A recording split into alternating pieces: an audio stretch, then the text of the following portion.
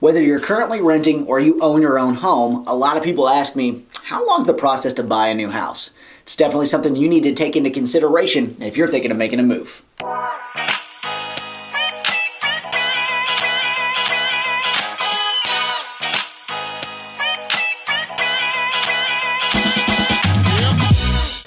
Step 1, financing first. When I'm working with a new buyer, it doesn't matter who they are. Step number 1 is always get your financing figured out first. Hey, if you're paying cash, that's great. No questions asked. We've got you covered. We can get that taken care of.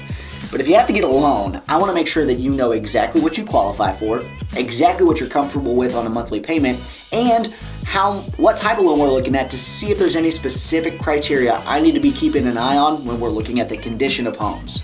If you don't have your financing in order, you're also not going to be competitive in this market because things are really going over asking price and they're really going with multiple offers more times than I can count. So making sure you have your pre-approval in hand is the first step before I'll show you any house. Step 2, finding the right home.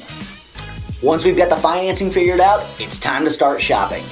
Looking online is obviously the best place to start looking at what you're interested in. I always tell everybody, don't let that be the only place that determines whether or not you want to see a house. Just because it doesn't have great photos doesn't mean it won't be a great property for you. So if you see something that kind of piques your interest, let's potentially set up a time to take a look. That's the second thing you have to take into consideration, setting up a time to take a look. If it's an occupied property, we have to schedule an appointment with the seller. Let's face it, evenings and weekends are usually the best time for most people to look at homes. You're off work, it's just easier. Guess what? Because it's the easiest way for everyone, sometimes that makes it a little bit more complicated. I encourage buyers all the time, if you have the opportunity to get off during the day, maybe take your lunch hour to go and take a look at a house, let's try and do that.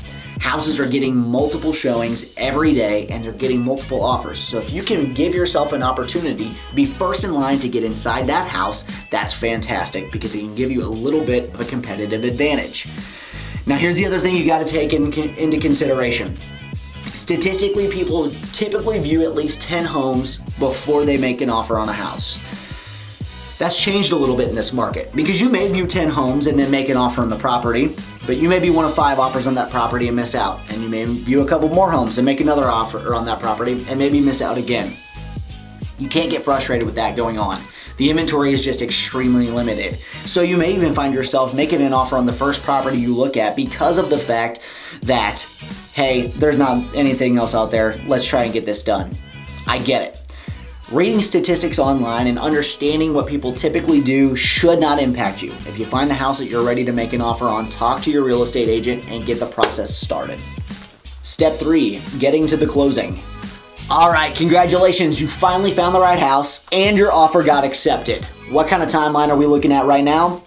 Probably 30 to 45 days as far as getting the financing and everything else taken care of. Once you get under contract, there's certain things that have to take place. You got to make the formal application for the mortgage. You got to get the inspections done. You need the appraisal. You need a title search and all this other stuff that goes on behind the scenes. 30 to 45 days is what I tell people is the typical amount of time that you need to have planned ahead for the amount of time it's going to take you to actually get to the closing table once your offer is accepted. Step 4, moving in. Depending on the seller situation, it's going to kind of determine how quickly you get to move into your new home. We live in an area where it's typical for sellers to maintain possession on their property for 30 days after closing. That's not typical in all markets and all areas, but that's what we typically see here. So if you know that you're buying a house that's owner occupied and that seller has another house that they're waiting on to get possession for as well, it could be another month after closing before you get to move into your house. So I tell every buyer that I'm working with, if you're looking at occupied properties, best case scenario we're going to have is about 60 days after you make an offer, up to about 75 days after you make an offer before you can move in. If you're leasing a property, you need to make sure that you understand all of these time parameters and have that conversation before you start looking so you can properly prepare to give yourself enough time to buy a new house. Thanks for checking out this episode of the Aaron Advantage podcast. If you're thinking about making a move, knowing these timelines can make the process smooth and stress-free, at least as stress-free as possible.